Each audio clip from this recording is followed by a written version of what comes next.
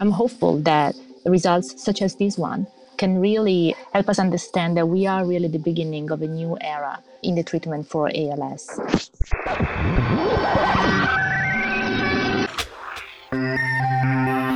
Hello to all and welcome to this week's episode of Connecting ALS. I'm one of your hosts, Mike Stevenson, and I'm sharing the line with my co-host on the East Coast, Jeremy Holden. Hello to you, sir. Hey, Mike, how you doing this week? Doing well, thanks. The week's going quickly, and we had the chance to follow up on another exciting bit of news in the ALS research world after results from the collaborative open-label extension study of AMX35 were published late last week. Yeah, that's right. And big news this morning, we now have surpassed 50,000 signatures on the petition that the ALS Association launched in collaboration with IMALS, calling on Amylyx and the FDA to do whatever needs to be done to get AMX35 made available to people with ALS as quickly as possible.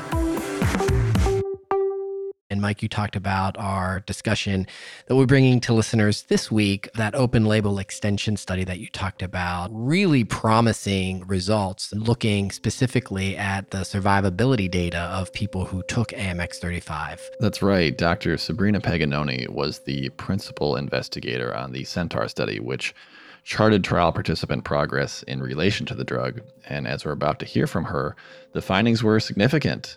And you just mentioned the petition with more than 50,000 signatures now calling on the FDA to expedite access to AMX35. Dr. Paganoni does a great job explaining why these results are a meaningful step forward for really all of ALS research. Of course, she'll say it much more eloquently than we just did, so let's listen back to our conversation with Dr. Paganoni now. We're on the phone today with Dr. Sabrina Paganoni, physician scientist at the Healey Center for ALS and the principal investigator for the CENTAUR trial we'll be discussing on this episode. Thanks for being with us today, Doctor. Thank you for having me. So we wanted to speak with you about the recent publication of the collaborative open-label extension study of the Amylyx Pharmaceuticals drug AMX35 and some of the results coming back from that. But let's start at the beginning for some of our less scientifically inclined listeners, and mainly for Jeremy and I's sake, because we're in way over our heads on the science side. What exactly is an open label study, and what role can it play in drug development and approval? Thank you, Mike. This is a great question. It's a relatively new concept. So in a typical placebo-controlled drug trials, participants are assigned to either active drug or placebo, and when the trial is over, it's over. Instead, when you have an open label extension like we had in CENTAUR, that means that at the end of the placebo-controlled period, every patient who completed the trial, whether they previously received active drug or placebo, is given the option to receive active drug long-term. The reason open label extensions are important is that they give us an opportunity to measure the long-term impact of a drug. For example, its effects on survival, as well as long-term safety. And because open-label extensions help us understand drugs better, the evidence that they give us can help facilitate approval. So what then did we learn from this open label extension? We can share in the show notes the information from the findings that were published last week, but walk us through what we learned. As the principal investigator, what's the main takeaway? So the patients who participated in this trial and were assigned to AMX35 lived an average of 6.5 months longer than patients who were on placebo.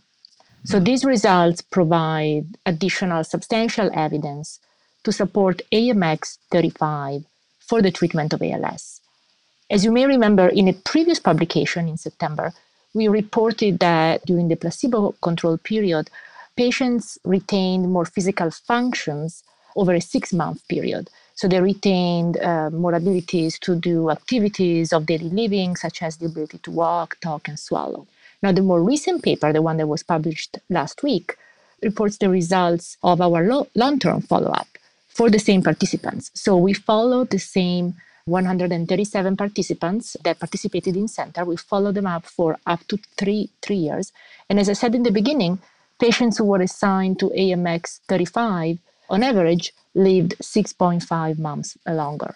That's obviously statistically relevant and pretty exciting news on the drug development and research side.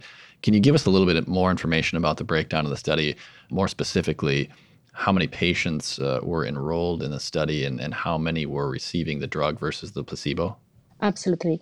CENTAR was a placebo controlled trial that was followed by a long term open label extension. We enrolled 137 participants. We randomly assigned them 2 to 1 active to placebo, which means that we had twice as many people on active drug as on placebo. So specifically, we had 89 participants on AMX 35 and 48 on placebo. These participants were followed for 6 months in the placebo controlled period, and over this period, participants were given either active drug or placebo, and we compared these two groups with respect to their physical functions. Then, when participants completed 6 months of placebo controlled treatment, they were given the option to take the active drug long term as part of the open label extension. So we followed them up for 3 years, up to 3 years, to see if the treatment with the active drug resulted in longer survival. So, in other words, everybody who chose to participate in the open label extension received AMX 35, right? The placebo control was in the earlier phase of the study, testing the motor function. Open label extension, everybody who participated received AMX 35. Do I have that right? That's correct. Now, I should point out, to be more accurate, that the people who were offered the open label extension are the ones who completed 6 months of placebo controlled trial follow up. So if people stopped earlier, they didn't complete the study and therefore they couldn't go on the open label extension. But for the people who completed the study, which was exactly 98 people in total, the vast majority of them, 90 to be specific, they opted in. So of the 98 people who had the opportunity to go on active drug long term, 90 of them decided to do so. Thank you for that point of clarification. Now, I'd like to put these findings in context. We've obviously heard a lot of excitement, both earlier, the September study when that came out. Undoubtedly, people are excited about the survivability data that we're talking about with the open label extension. Where are we now? What impact does this have on the landscape of ALS research, the search for treatments, what's available today, and what this says about treatments that are maybe coming down the pipeline? Does this change kind of where we are in the search for treatments and a cure? Yeah, I think this is an important step forward. So the placebo-controlled and the open-label studies as part of the CENTAR program that we just reported show that treatment with AMX 35 is associated with longer retention of physical functions and also with longer survival.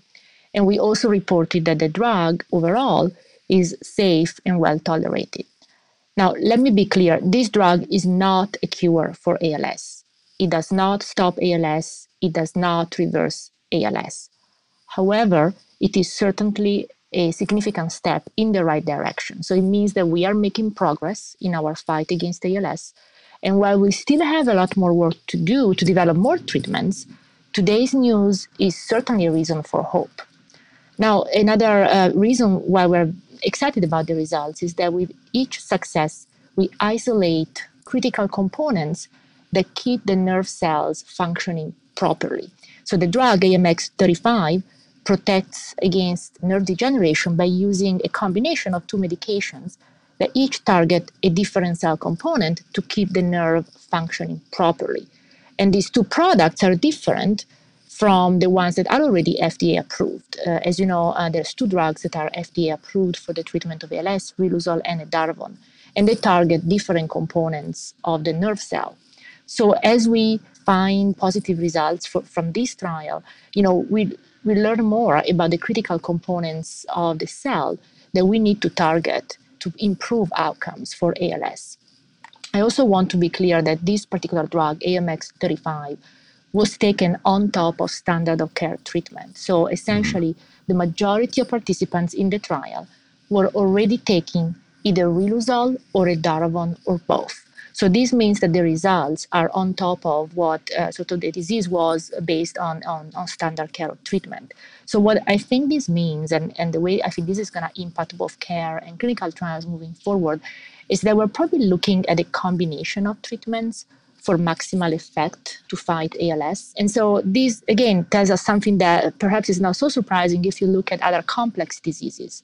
So if you look at cancer, if you look at HIV or even cardiology, we know that it's combination treatment that works. In other words, for many complex diseases like cancer or HIV, the first few drugs that are developed do not completely stop the disease, but they represent progress. And so when we see progress, it means that we are building on previous research. It means we are making a dent. We are starting to understand the disease more. And then we can continue to build based on these initial results. So I think, again, we still have a lot more work to do, but it's certainly a hopeful day.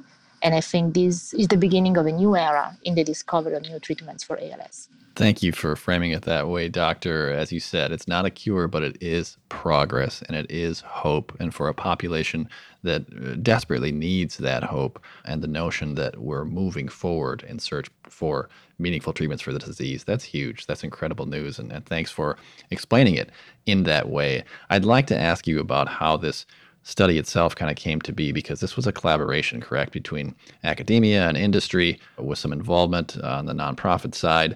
Are these sort of collaborations common, and how important are they in pushing science like this forward? Yeah, I think this is a very important topic and really shows how the field of ALS is ahead of the game, because it's a field that's very collaborative.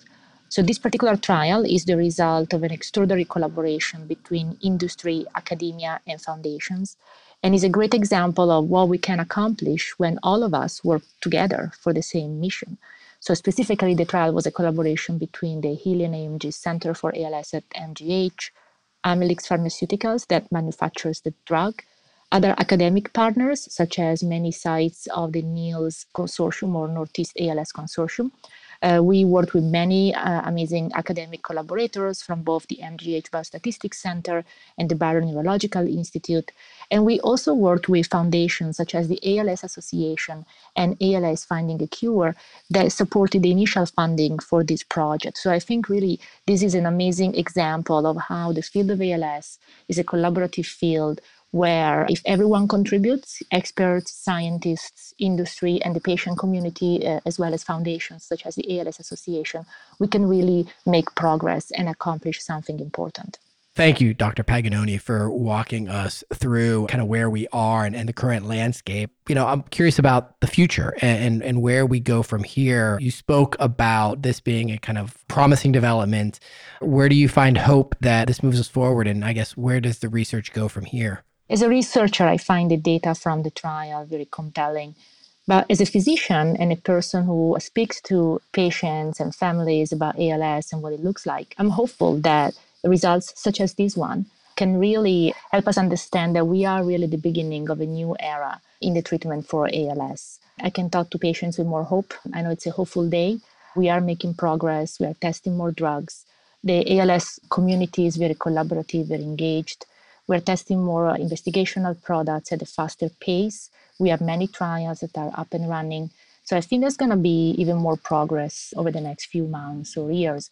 So I would invite people with ALS and their families to connect with their local ALS clinics and academic centers and consider participating in research and clinical trials, because again, together, I think we can make a lot more progress over the next few months and years.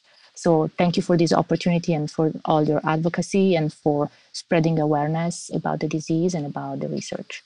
Well, thank you again, Dr. Sabrina Paganoni, for your time and insight on this important step forward in the world of ALS research. It was nice talking to you. Thank you. Well, thank you again to Dr. Sabrina Paganoni for that insightful look into the latest findings out of the AMX35 trials. Readers can find that piece where she served as the principal investigator in the October edition of Muscle and Nerve. And of course, we will share summaries of those findings in the show notes, along with the petition that we talked about at the top of the hour, where listeners can join the call for FDA and Amylyx to make AMX35 available as quickly as possible. Please do check out those links that Jeremy just mentioned for more information. And while you're at it, you can pop over to connectingals.org and subscribe to the show, or click that same button on your favorite podcast service. You can also follow us on Facebook and Twitter, where you'll be notified anytime new content drops. That's all for this week. This episode was produced by Garrett Tiedemann of the ALS Association's Minnesota, North Dakota, South Dakota chapter. Thank you all for listening, and we'll connect with you again soon.